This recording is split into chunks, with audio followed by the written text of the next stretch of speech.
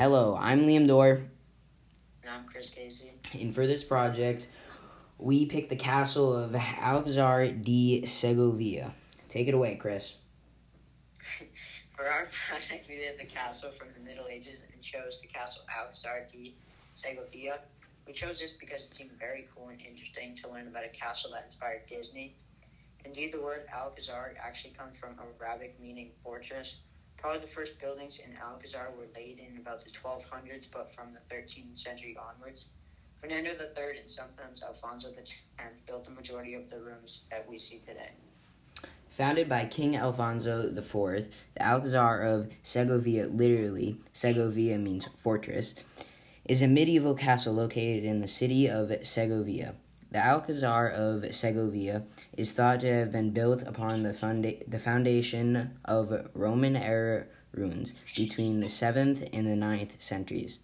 During the Moorish rule of this Iberian peninsula, however, the Alcazar was not mentioned in any documentation until the 12th century. The castle is rising out on a rocky area above the connection of two rivers near the Guadarrama Mountains.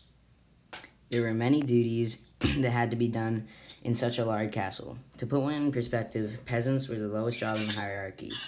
The feudal lords could charge peasants a fee for marriage, for grinding grain at a mill, for using his forests and lakes. Despite these duties, the peasants, unlike the slave, had certain rights. If he regularly performed duties, the gentleman could not pick up his allotment. The life and property of the peasants were protected by law. The feudal lords could not execute or exchange him without land, and separately his family increased duties. To force the peasants to pay tax regularly, the feudal lords secured the right to a court for poor work in corvée. For late rent, the peasants could assign a fine or other punishment. For our last POV, Queen Isabella was bold, strategic, and steady, but Isabella navigated an unlikely rise to the throne and ushered in a golden age for Spain.